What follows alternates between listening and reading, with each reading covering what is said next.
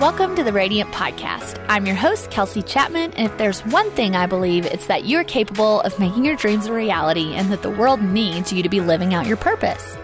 One thing I love is to chat with people doing impactful work in hopes that we can all learn something from the conversation. Not to mention, we get to apply all of that wisdom to our own journey.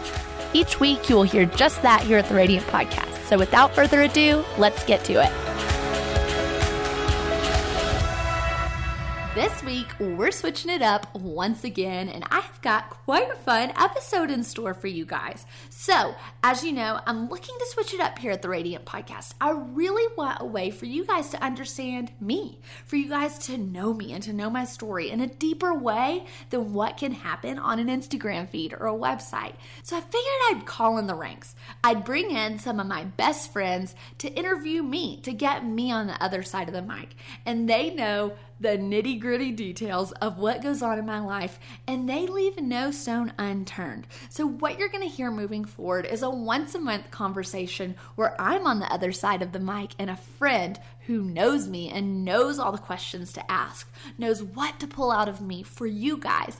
And that is going to be just such a blast. You're going to hear it first here with Griffin. You see her all over my feed. I joke all the time that Colorado is what brought us two Southern girls together. And you're going to hear what a typical Friday night sounds like with us bouncing off of each other. I think you're going to laugh. I think you're going to learn new things about me. And I just can't wait for you guys to hear our dynamic because it cracks me up. So without further ado, let's dive in. Hey guys, welcome to the Radiant Podcast. If you're confused by my voice, there is a good reason. I am not your host, Kelsey Chapman, but my name is Griffin Hill, and I'm one of Kelsey's best friends and was on a previous episode of the Radiant Podcast. But today we have the privilege of interviewing Kelsey so that you guys can learn a little bit more about her and kind of get a deeper insight into who is leading all these interviews. Woo! And that is Kelsey with her woo. Okay, so Kelsey, you ready? I'm ready. Let's do this. Okay, so Kelsey and I talk all day, every day. So some of this is just going to be like sitting into our life chats, but we're going to focus on some things that you haven't heard in Kelsey's interview. So to kick it off, I want you to tell me 3 things that the audience doesn't know about you that you think they should know. Okay, so we had to write these down because it is so strange to be on the other side of the mic. But I would start by saying I'm an Enneagram 7. If you haven't heard that woven into all of the episodes, I'm sure if you listen regularly, you have. So I'm an Enneagram 7. That means I'm the enthusiast. I believe I could have a balanced wing because I have a lot of attributes of the 6. Mainly anxiety, and the get it done mentality of an 8. So I really will get to go into that a little bit more later. But I really take life with a fun and freedom-based approach. So that really makes sense when I dove into the Enneagram of why I am a 7. And I can't wait to chat about that. I went to missionary school before I started my business and totally thought that I was going to lay down all of my frivolous tendencies and go give it all away on the mission field. I lived in a village in Peru for a period of time while I was in college. And taught English. And then I also lived and went to a school in Pemba, Mozambique after college and got to do that alongside my cousin. So that was really fun. But it was kind of there that I realized, oh, I'm meant to be in the business space and be a connector to the mission field. And then third, I really love women investing in women. So I've had about 10 significant mentors in my life, plus countless other women who have invested in me. And then I've also seen the significance of friendship propelling us forward. So not only have I had older women willing to invest in me, but I also love friendship. So you're going to hear my sappiness come out with Griffin today because I really think that through women championing each other, we're able to totally propel each other forward into what we're meant to carry into this world and into our purpose in life. Okay. All the things. All the things. All right. So to unpack this a little bit deeper, I think we're going to start with the Enneagram, because I feel like it sets the tone for all the other things that you just described. And when people understand more about who you are and why you function, I think it's going to help shed light onto why you're not a missionary right now, or why friendship and mentorship are so important to you on kind of a deeper level. Oh, yeah. So since you're the one who taught me about the Enneagram, and all of our friends who know us are listening to this right now and probably turning it off because they're like, I can't take another Enneagram talk with Griffin and Kelsey. But for people who don't know us, we're going to enlighten them of the Enneagram. So give us the flyover of what it is and why it matters, and then tell us a little bit more about what being a 7 means, so it doesn't sound like we're in a cult. Yes, because it totally might sound like we're in a cult, especially with Griffin and I's enthusiasm around this topic. Strong. We go hard with the Enneagram. So I love the Enneagram because it is a typology that doesn't measure your personality behavior, but more of your motivations. And so, I love the Myers-Briggs and the DISC test, and I think they're actually very helpful in the workplace and in different roles in life. But your behaviors do change in life. And so sometimes on the DISC test, I'm more dominant in seasons, or more social and more cautious in seasons than others. But my motivations never change. And so when I dug into the Enneagram, it made so much sense, because not only did it give a grid for my basic motivations in life, it also showed me where I went in stress and in health. And so, a 7, the enthusiast, goes to a 1 in stress, and that's the perfectionist. And I have, probably 10 years worth of journal entries where I probably would have thought I was a 1, because I was living in so much stress and I was embodying probably the most negative traits of that number. And so it really gave me a grid for helping me understand when I'm doing well or when I'm a little more spread thin. It gave me a grid for really understanding when I'm doing well or when I'm a little more spread thin. And it gave me such a different level of compassion for the people in my life who are wired differently. So it validated my motivations and why it makes so much sense when I really dug into the Enneagram of not only my career choices, but my personal relationships in life.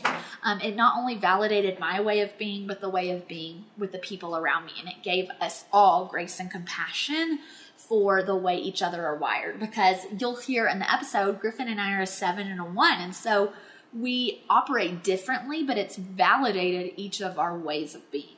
Yeah, definitely. And I am an Enneagram 1, so I'm a perfectionist to the core, and I actually move towards Kelsey's number, which is a 7, in times of health and fun and vacation. And so she makes me more fun, and I make her more serious and organized, probably. But the cool thing is when you really understand the language of the Enneagram, it helps you in your relationships and in your business to understand why you're motivated to do what you do and why certain things trigger you and maybe not somebody else. So it's super, super helpful in working with others and processing new information and sometimes those stressful seasons. Oh my gosh. It made so much sense for my career trajectory, specifically when I realized I was a 7. But I think Griffin put it really nicely there. Not only does she keep me organized and on track, but I joke all the time that she keeps me from being sloppy.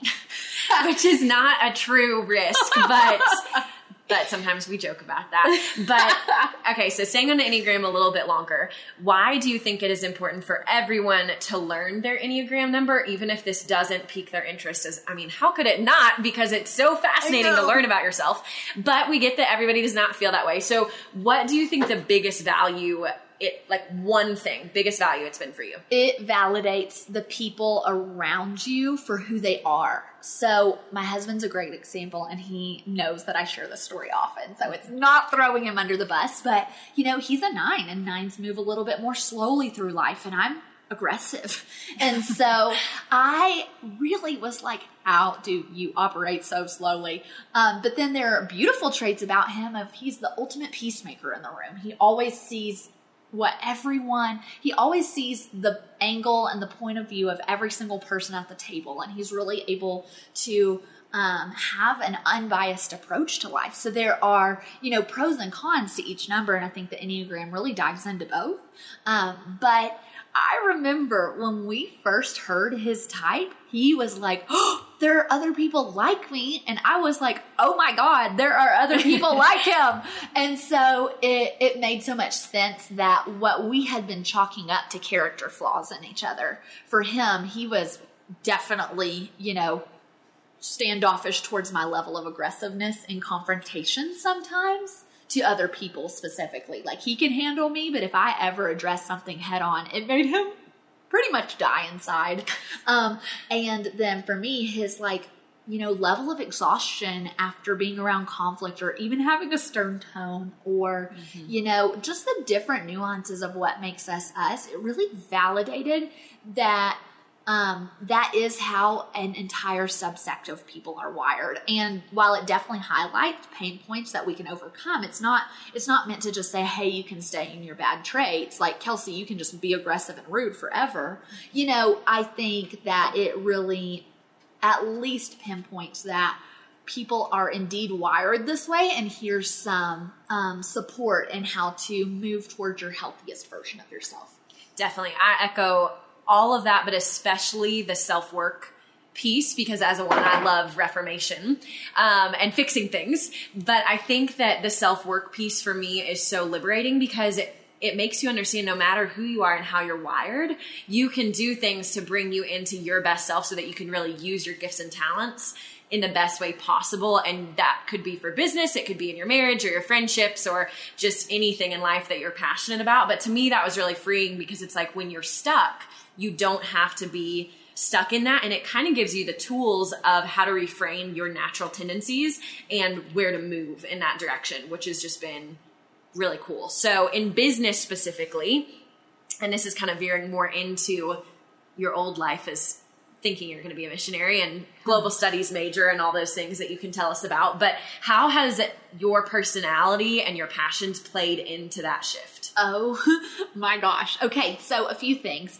most of which were discovered in a T.D. Jakes sermon, at Elevation Church. So look it up. We'll link it up. But one of those is that sometimes in the Christian space, especially, we're like, oh, don't get too introspective. You don't want to become obsessed with yourself. And it's like, no, we date our spouse. We pretty much date friends to decide if we want to be their friend, but we never take the time to get to know ourselves. And so how in the world could we carry and steward our purpose in this world if we didn't know how we're wired, if we didn't know our potential hangups, our strengths? And so I am very much a fan of introspection. Now, don't get weird and get obsessed with talking about yourself, but figure out, your pain points, your strengths, and take some time to dissect that, because I would 100% attribute the expansion and the success of my business to self-work. Not only my business, but my marriage, my friendships, my relationships with my parents, all of it, because it really allows you to highlight where you have some room to work on. And I think the Enneagram does do a good job of highlighting your pain points first and foremost. I mean, as a 7, I tend to reframe everything with positivity and think I'm awesome.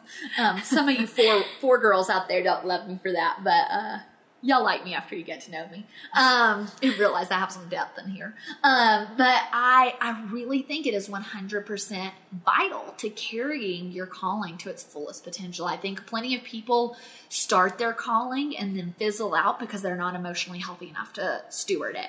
And so I think, a little bit of background of my journey, kind of what Griffin really initially asked, is I got out of college with a global studies degree. I totally thought I'd end up on the mission field.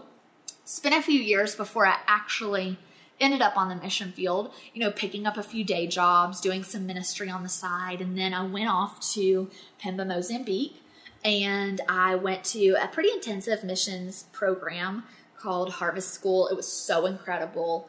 But I actually heard, some of those one-liners sometimes you hear and it's like, man, that sentence was for me. Something Heidi said was, some of you guys are meant to be a bridge to the mission world. One of the most important takeaways while I was there was realizing it takes money to fund impactful work. It takes money to pay for the food to feed the kids who live on base, or to make sure water is in the well for the village who uses the well for all of their, drinking needs. And so I think that was a huge moment, a huge point in time for me, because I thought I would lay all of these entrepreneurial tendencies down to go live on the mission field and serve people. And I got there and realized that the best way I could serve was to run with what I was gifted in. And that was, these business gifts that I had really seen blooming since I was a little girl. And so I really got there and got freed up to actually walk in the gifts God had given me. And come home and start things. Now, when I got home, it's not like I was immediately able to launch my own business and be successful, but I did work some day jobs while I was getting my business off the ground, which those bosses knew. But another thing, in TD Jake's sermon that he said is, you entrepreneurs need to get out of a 9-to-5 because you're not doing anyone a favor. He said, you're miserable and everyone around you is miserable being with you. And that would be probably 150% true for me. And so I didn't really know where my place was in the world because I've always been an ideas person, but really didn't know how to launch my own dream. But also feeling this tension of having so much vision for the organization I worked for, but not having the room to develop it. And so I think it was really my last job falling apart that every I know some of you have heard me here say this before, but every employee quit in one day. And so it was really that job falling apart. And I had been building up my clientele on the side, but I was way too scared to just go out on my own. But it was really that coming to a point where this is over that I had to go for it. And I have gotten to hear you tell this story many times as part of just sharing your story, because this shift in your life was a really pivotal moment, not only in realizing, okay, this calling that I thought I was going to do is not exactly for me, or it's not the way that I'm going to go about it. And then also, I want to jump into this thing I'm really passionate about, but it just doesn't seem viable right now. And so for somebody who's listening that might feel kind of torn between, okay, this is what I thought I should do. And I heard someone recently say that should be considered a cuss word. We should stop. I actually think that was Meredith. Sevens agree. She's listening. Oh, and she's an aggressive stance too. Yeah. Us aggressive people don't like the word should. Yeah. So people who think they should be doing something, which was kind of what you had put on yourself at that time too. You should be a missionary. You should serve people by laying down all your earthly desires and really stepping into something that feels like your gifting and like where you can grow and flourish in life. If someone's kind of in that season right now, what advice would you give them? I think my first piece of advice would be to get your expectations in line. Just because it might be something that is the next step doesn't mean it's going to be easy. I am 3.5 years into taking my first client, which was really the first step in my business, but I didn't even go full time in my business till 6 to 8 months later. It was January of this year, so 3 years into my business, where I finally felt like, oh, I'm in a flow. It was actually just plain old hard the first 3 years. And so I think number one, not to be discouraging, because I really do believe that it can be hard and good at the same time. So mixed in with that hard, you can hold joy and pain simultaneously. But just because it's hard doesn't mean you should quit. I would just expect it to be a little bit hard. And so that's number one. But also, number two, when you're getting started, don't rush it either. I stayed in my day job until it was so obvious it was time to launch my business full time. I moved to Colorado and got a job and worked it for about 6 months. When I took the job, I thought, maybe this is it. This is microfinancing in Africa, using all the business tendencies and gifts I have to do impactful work overseas. I thought, this is what everything has culminated for my lifelong career. And while I was building up these clients on the side, I wasn't sure I was going to go full time on my own. I thought, if I'm content in this job, I could do this forever. It's amazing. And it really took that falling apart to be the nudge that was like, nope, you're doing this and you're doing it full time. And I was terrified, because by the 6-month mark, I had matched my income, but I still was battling the fear of, but if one client drops, I don't have enough, And so I think it was just kind of that nudge out the door to step into my destiny. I know that's a little bit woo-woo. Say your woo-woo. I hate woo-woo things. I hate them. So when I say too many woo-woo things, Griffin's little one-liner is woo-woo, woo-woo. I start to cringe. It's fine. But yeah. It was great up until that last little bit that stressed me out with the destiny and calling. But all joking aside, I think that one reason that it's really important for you to do these types of interviews on your podcast is because it is so easy as a listener, and we know this because we are podcast consumers as well, to listen to someone's story and think, wow, they have it all together. They are out there chasing their dream and pursuing excellence, and everything is just coming to them, and it's awesome. And both of us are entrepreneurs and talk every single day about how life is not like that. And it's really important to have your entrepreneurial friends that you can kind of share the lows and the highs with. Mm-hmm. But I think it's important to realize both of us are really passionate about not just stepping into this new calling until things make sense for you, for your family, and so that you can develop them and not live in this state of stress or maybe a lack of finances.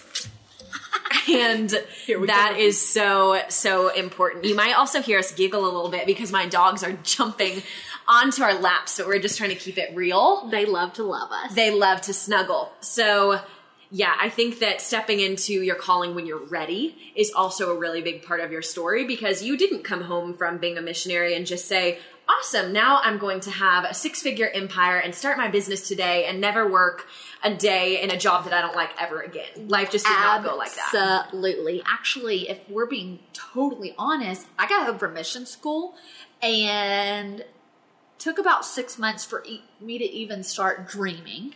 And then it took another year before I took my first client. So it was a year and a half before I even made an income through my dream. So I would say that was the start of my business, December of 2015. And then it was another 6 months before I was able to leave my day job. And that's actually pretty fast. Most people don't just leave their day job within 6 months. But I matched enough of my income, and I'm so thankful I matched my income, because I'd rather start a business while working a day job to have cash flow, because Griffin and I both know businesses are expensive to run. Yeah. And so, when you are working a day job and you can say, hey, I'm living off of this, and everything I make from my side hustle, which I eventually want to be my full-time hustle, I can put back into my business for growth purposes. And you better believe the first few years of your business, you need to be investing back into it, because it will never grow and scale at the rate you want it to or at a healthy pace if you're not willing to invest in it. I had an old boss, really the boss of my last job, would say, Kelsey, take the first $5,000 you make and invest it back in yourself. And I have invested in so much education, so much mentorship at a paid level. I really value that. And so I was really thankful to be able to work a day job to fund that. Yeah, I think that when you are in this crossroads of figuring everything out, and then you have this opportunity to take the leap for your dream, then I think it's tempting to leave too early. Mm-hmm. But since you started it out of this place where you were more comfortable, it wasn't exactly a comfortable exit to leave and get into this new phase of your life. But kind of walk us through some of those feelings in the very beginning of when you were finally on your own and you had matched most of your income, if not close to all of it. What were your feelings, or what was your strategy in the beginning when you kind of had no idea what you were doing, but needed to come at it from a place of authority of, this is my business now and I'm in charge? Yeah.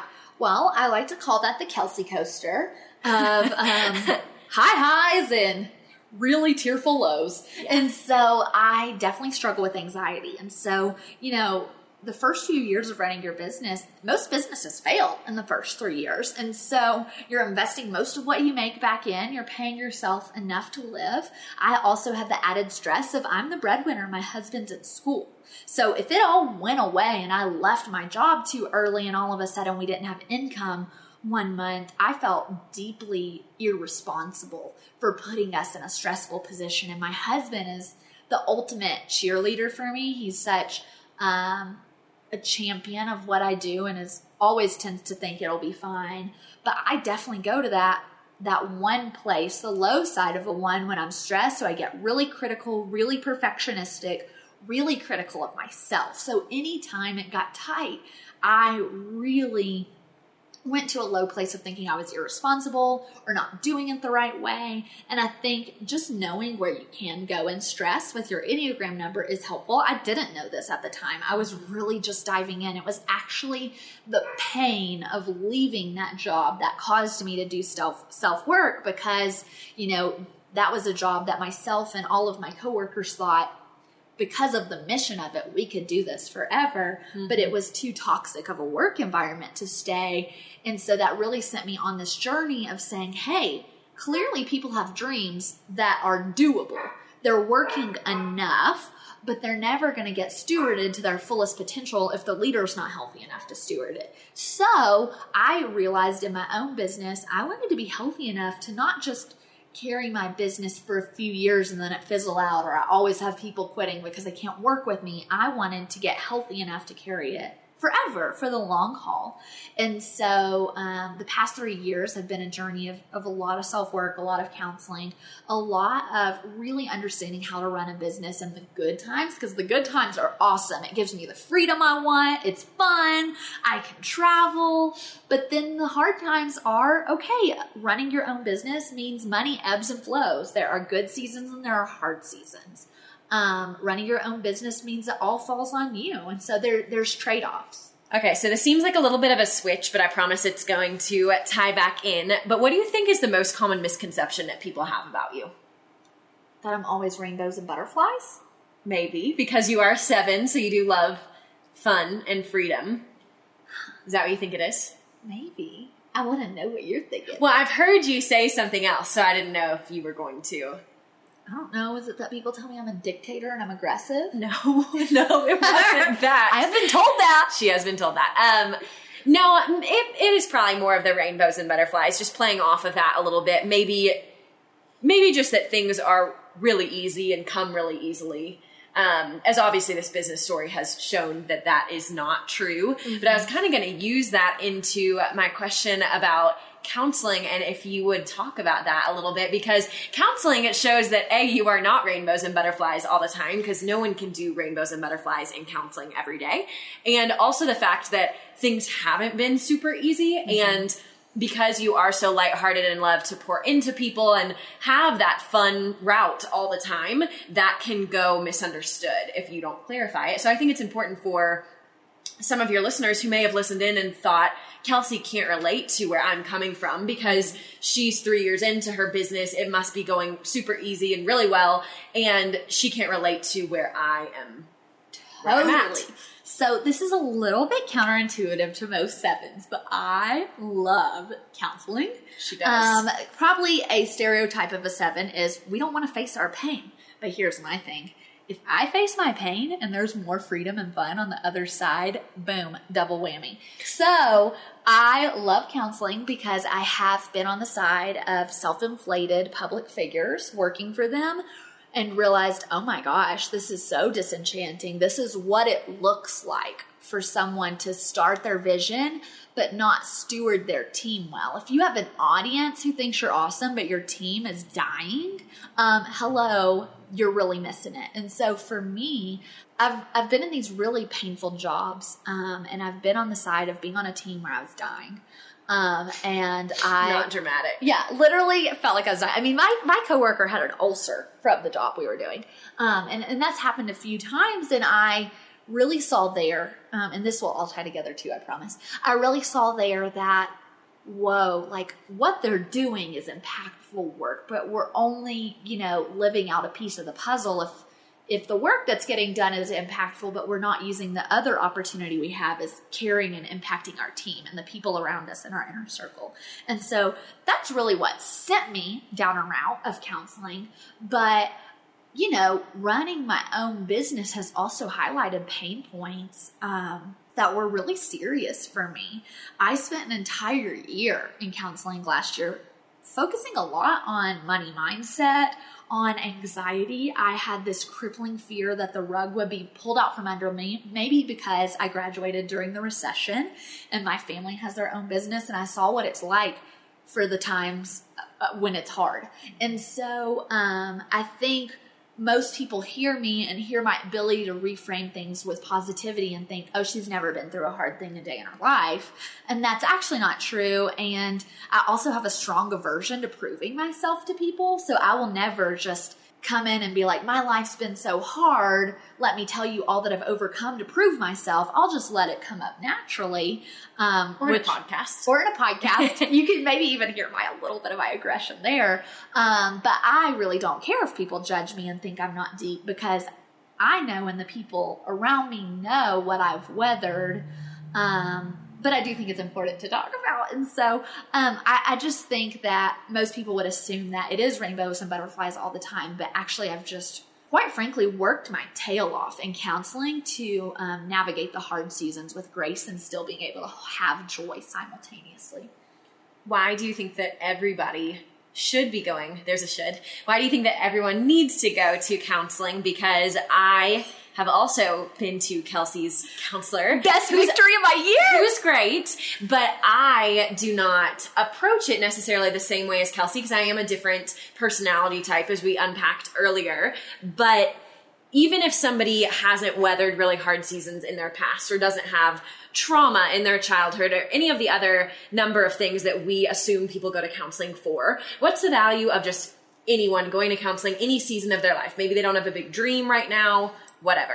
Man, okay. So one thing my counselor and I talk about a lot, because we're friends and I love her, is, it's kind of approaching counseling in the good seasons that prepares you for the hard seasons. So maybe you haven't gone through a super traumatic situation, or you feel like you're in a good place. It's doing the work now to be able to approach the pain that could come, and most people are not untouched by pain, and so not to say like, oh, if you've never had anything hard, it's coming. I don't tend to live life like that. I might as well enjoy the good moments while they're here. But I do think there's no way we can get through a full life without pain. So how can I do the work now to thrive better next time the hard times come? And that's just what it comes down to, is I want to thrive. I want to thrive carrying my purpose and my calling. I want to care for and steward my team well with my business. I noticed that, my husband was getting the worst of me, and my audience and my friends were getting the best of me. And I think that anyone is going to navigate those seasons. Those are just some of my personal ones. But for you, for anyone who's wired differently than me, who might not be in a hard season, who might not be running their own business and facing those pressures, no matter where you're at, I just think having some type of person checking in on you that's unbiased, that's not a friend, that you can tell the worst parts of who you are and the people around you, and they have a total unbiased opinion, and their goal is just for the most integrated, healthy you. I think you can't lose there, even if you only see them once a month, because you're in a great place. And something I've seen Kelsey do really well that I don't think is very common is the fact that she pursues self-work on the front end, even if there is not an immediate need for it. And throughout the past couple of years that I've known her, I've seen her in hard seasons run to that place of finding someone who's unbiased to pour into her, but also go and sit in the counseling sessions when nothing dramatic is going on in her life. She is just preparing herself for the future and prepping to be healthier for the future, which I think is really cool and really different and has served you really well. Yeah, because hard times can come totally out of left field. I literally had the hardest year of my life last year, and it was mostly unrelated to my business. It was actually family and friendships that got really hard and really, really painful, and that affected business. So I think for me, I learned my value for doing the work on the front end is when some of the most painful seasons have come totally out of left field. I'd say 2017 was one of the hardest years of my life, and most of the pain points that came in were actually unrelated to my business. That was actually a year of simplifying and really going back to the basics and having a time of rest in my business.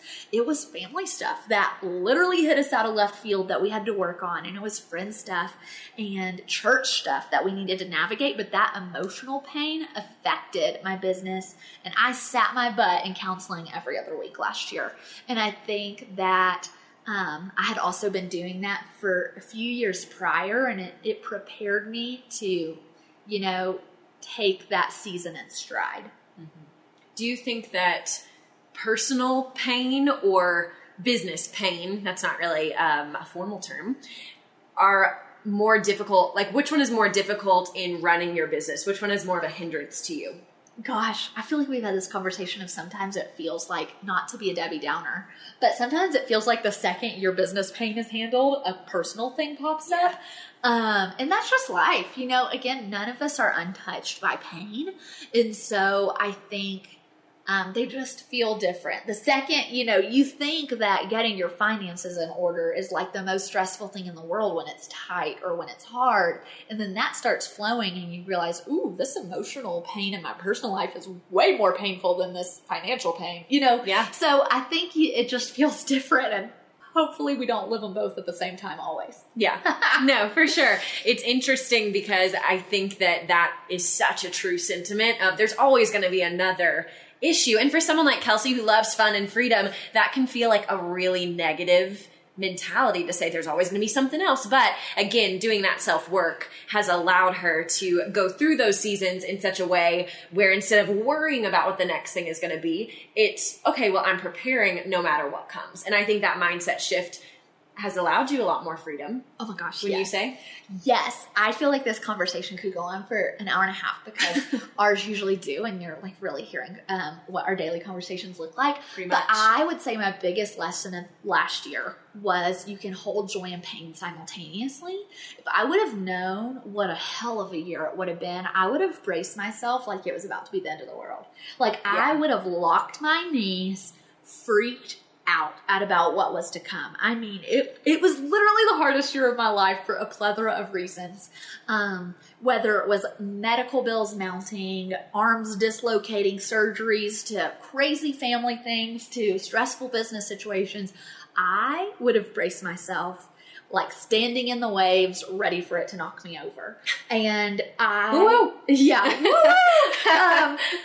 but I realized, wow, I had a lot of really joyful moments, and it showed me that when the next hard season comes, because it finally felt like there was a shift by December of 2017, and I moved into, you know, finally a really good year. Like, I'm just going to celebrate. It has been a freaking awesome year for 2018. And I think it showed me that, you know, a hard season could come again, and it will in my life. Like, I'm 28 years old, but that I don't have to be so scared. Like, it could be good too. Yeah, I agree. And Kelsey is actually one of the first people I knew who would pick a word for her year. And she picked the word abundance, and I copied it because I was also having a rough 2017 and didn't feel confident enough to pick my own word. But what do you think is the point of doing that? Like, why is that important to you? I have never been a word picker either. Like, I heard podcast people talk about it. Wait, really? Church people I thought you had been picking words for years. No, I feel like that's like way more deep, like introspected introverts who pick deep words for the year. I mean, we're deep, but you know what I mean. But I really, really worked on a lack mentality last year because running my own business, I really was scared the rug was going to be pulled out from under me. And so I made some big girl decisions in 2017 with investing in marketing. Like, it was really scary. Griffin got the Kelsey coaster crying phone calls. Yeah. And that's just a little laugh to let you know how we felt about that. But I really was like, you know what? I'm going to believe for abundance. So it's not only just like, I'm happy and thinking about abundance for the year. It was like, no, I'm going to declare this. And if God spoke the world into existence, I'm going to believe and declare this over my year. And I've never seen so much breakthrough. I don't think things are as simple as just naming it and claiming it. I'm not saying that, but I really chose to believe a new trajectory for my year and work at it. So in January, when the Instagram algorithm changed and I thought this could be the end of my business, my counselor said to me, Kelsey, you can take the bait and you can get scared, or you can believe for abundance. And what happened? It ended up being fine. And actually my clients' growth like doubled. And so I really think when we make a declaration like that sometimes over our life, we're going to have to fight for it. It doesn't mean it's actually easier. Sometimes it gets hard. But I really wanted to believe for something that felt challenging for my year. For sure. And I think that you have done that. And what's cool is that you have also invited other people into that by publicly sharing your word and saying, this is what I am shooting for this year. And that's interesting because I think a lot of people have bigger goals or prospects for the future, but they don't really invite anybody else into them, whether or not they come true. And I think that's why most people don't invite other people, because they're scared, like, oh, I'm believing for abundance, but it's not going to happen. Mm-hmm. So I don't want to tell anybody, you know? And so how have friends and mentors, because we need to talk about that too, played into not just this goal, but any of the goals that you've set? Yes.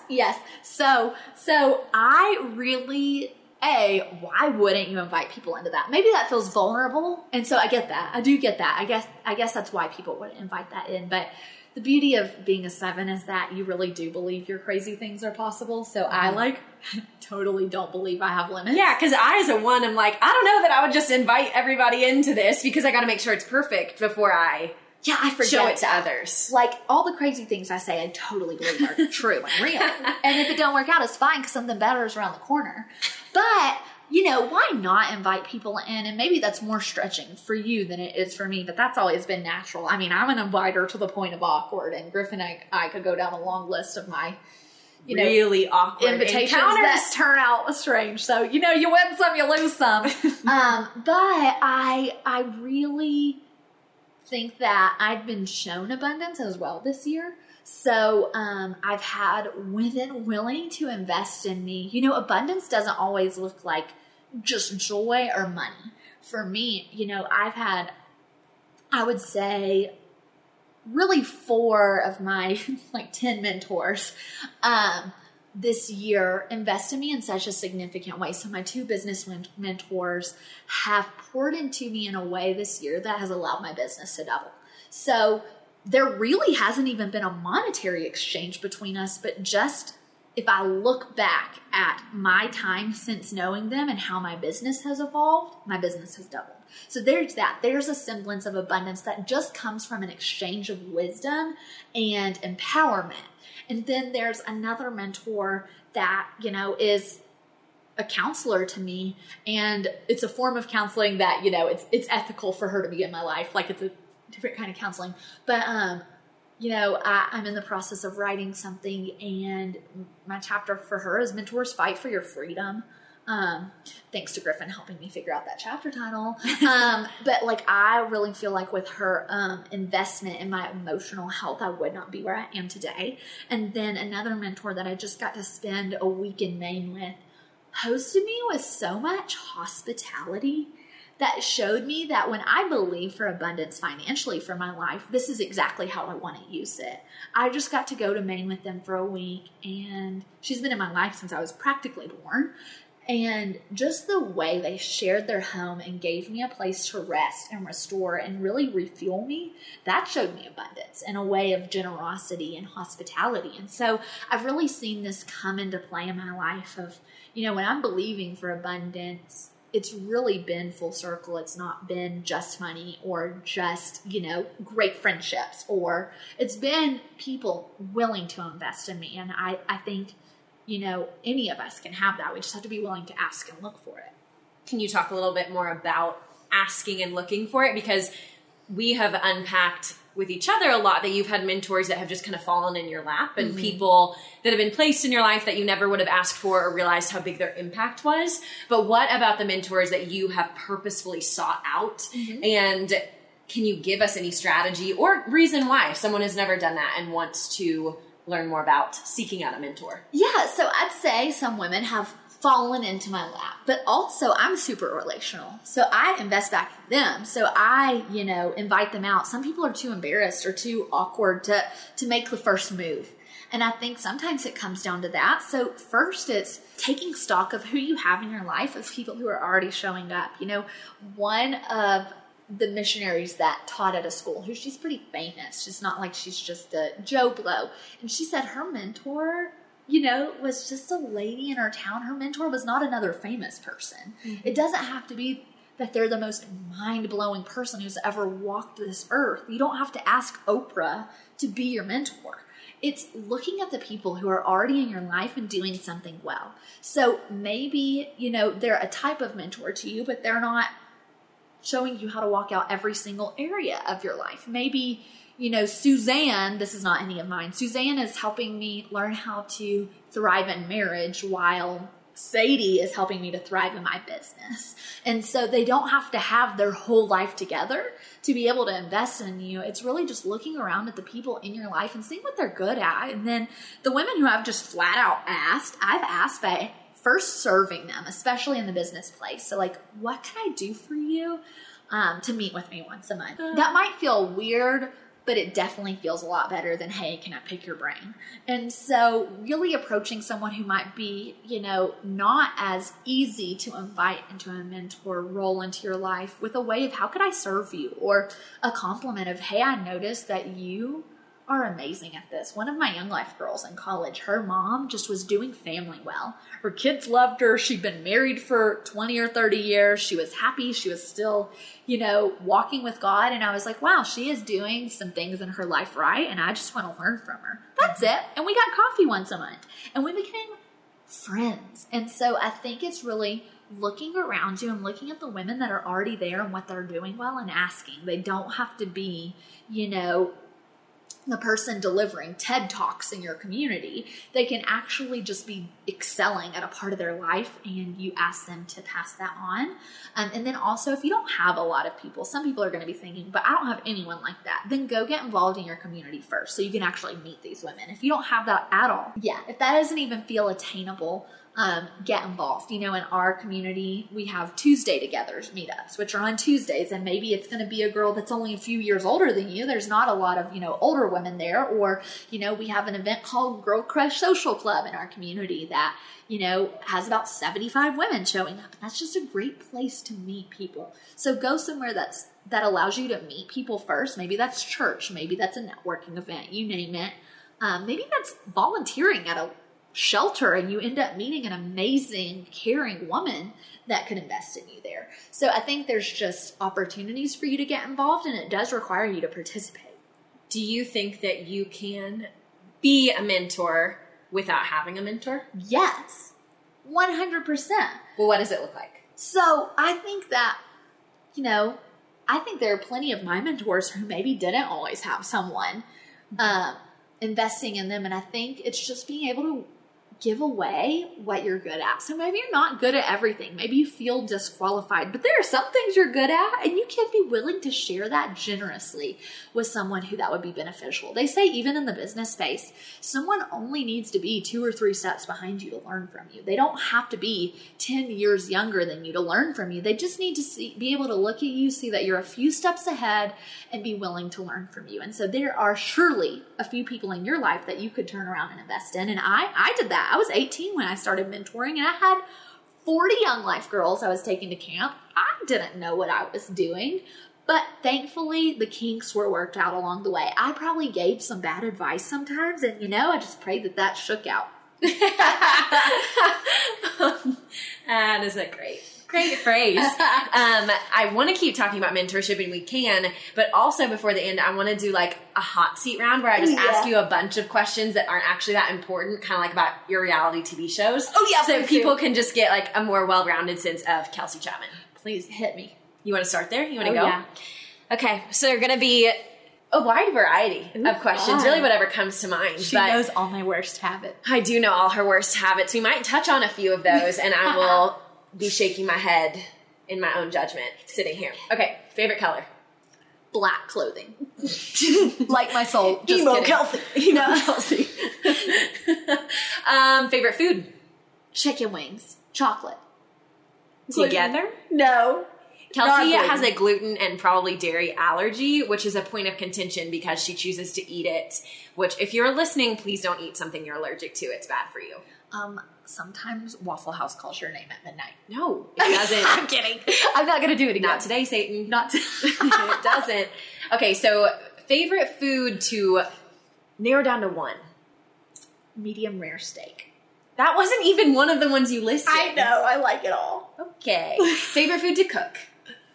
Demas's chicken and rice soup. And if you are from Middle Tennessee, you know.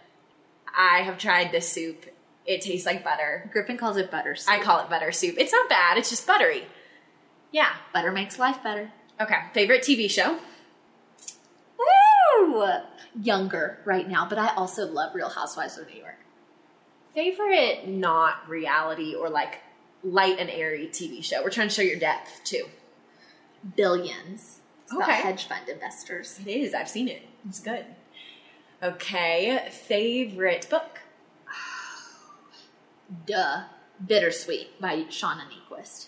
Bittersweet Or is Love your Does. favorite? Mhm. I thought Present Over Perfect was your Oh, favorite. Present Over Perfect. I forgot. Bittersweet was first. Okay. It was my first favorite Shauna because I read that first, then Cold Tangerines, and then Love Does by Bob Goff. Both are sevens on the Enneagram Enneagram. 7s. So they really speak my language. I used to give Shauna's books away to everyone. Like I've probably given away 40 copies of things, and then I realized like it is impactful to people, but it was especially impactful because of her speaking my language. True. Favorite podcast that is not your own, because you can't say that. Typology with Ian Cron because it's about the Enneagram. It is good. If you want to learn more about the Enneagram and your interest was piqued by what we talked about today, that is a really good place to start in reading The Road Back to You. And Kelsey also has like a printout of all her Enneagram resources. You could probably link it. Yeah, I'll link in up this. my pre-made Google Doc. It might be necessary to unclutter some of the things that we have probably breezed over. Okay, favorite... You are so not prepared for this one. Favorite weird date that you ever went on? So like it's probably a weird experience that's a great story. Gosh, I have a good one off the top of my head. I'm just thinking if there could be a funnier one. Okay, I have two.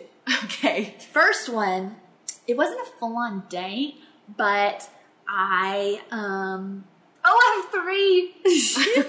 Maybe we gotta pick the highlights. I was boy crazy before David. But okay, one was a weird one where I got home and he sent me a slideshow he'd made with this video on his phone of going through all of my Facebook profile pictures with music, like a song in the background. I was really stressed and uncomfortable. And so I moved on from that. That didn't work out. Another one was in college when I was like hanging out with this guy and realized he'd also been hanging out and talking to my young life girl who was 15 years old. Love triangle with your youth girl. Not cool. Really embarrassing too, like humbling to my ego. Had no idea. He was in college. He was not. Even though I did end up marrying a pretty young thing who's 4 years older than me, that did not happen until after college. Oh, younger than me. Yeah, my PYT. So I'll just leave it at that. Okay. How long have you been married? 3.5 years. Biggest lesson you've learned in marriage? Willingness goes a long way. So someone told me, a mentor, believe it or not, someone told me when I was getting married, like, hey, you're going to be a different person by year 7 than when you start. So just know that, like, you're growing and evolving and changing together. So you're not even really marrying someone for who they are when you get married, expecting them to be that way forever. But willingness goes a long way. So I think in the hardest seasons when David and I have been willing to understand each other versus just like set in our ways, or willing to communicate when it's uncomfortable, willing to work on things that we think are fine or we think we're right. Willingness really goes a long way. And I think that's the key to marriage, because you're never going to do it right all the time. I think you just got to be willing to work. What is a strange talent that you have? My arms just fall out of their socket. You should probably explain so that one a little more. I nowadays live life like a pencil. Arms zipped up tight to my side. But when I was little, I was really double jointed and like stretched them and stepped through them. So now when I see a kid stepping through their arms as like a trick, I'm like, don't do it. It's going to cost you $10,000. But you know, my arms just started falling out of my socket when I was curling my hair, when I was making coffee, putting a shirt on. So finally I had to get surgery last year, hence one of the contributors to hardest year of my life. But I had surgery to fix my left arm. Hopefully don't have to fix my right arm. That, you know, was the final straw. And now I am becoming a strong woman at Pure Barre. And I worked out 4 days in a row this week. I feel like we need to document that, because Kelsey did actually come to Pure Barre 4 days this week. And that isn't the norm. That's why I didn't say favorite workout, because up until this week, workout's Pure Barre. It is. She's really good advertising for me. Up until this week, we didn't have an answer to that favorite. I know. And now I see how people get addicted to working out. We're going to check back in a few weeks and see how that addiction is going. Okay. I have 2 more. Okay. One, we're taking a page out of Jamie Ivy's book. Another favorite podcaster. Oh, yeah, definitely. Is what's something you're loving right now? She always asks her guests that, and I think it's just so good. I'm loving slowing down and slow mornings. So, again, y'all need to check back with me in a few weeks, but I'm pretty confident in myself. I've cleared my meetings from my schedule and trying to really just have less meetings in general because at some point they become pointless. Hello. Seven's relationships with expectations. But I have cleared my morning schedules and now I have them to go to Pure Barre, take a drive, drink a coffee, and then I come home and get started for my day. You hit the nail on the head for what my last question is going to be. I'm kind of going to give you your answer, but why don't you tell us about your drives? I love my drives. And so everyone who knows me knows I can be a little bit manic, like just lots of energy all the time. And so, especially during a season where, you know, I used to be so disciplined and be able to, I like woke up and wanted to read my Bible and have a slow morning, but I really got to a year of my life that turned into like 3, where I just couldn't sit still and sit and like read a Bible without like cleaning my house. Possibly because my house is my office, it's my home. It's like I really just couldn't sit still. I'm also in social media, so my phones just were there. And so I found that drives in the car were a place I could calm down. I wouldn't be on my phone and I would just think and maybe pray. Maybe I'd listen to a worship music and a sermon, or maybe I'd listen to a podcast that had 4 great ideas that helped. Maybe I'd listen to a podcast that jogged like 4 amazing ideas. And so I came to love my drives, and I go through this little mountain drive. I put 60,000 miles in my car in a year and a half and went through brake pads in 9 months. But you know what? Those brake pads were worth my peace. And I love my drives. But now I've said for a long time, I wish I loved working out as much as I love my drives.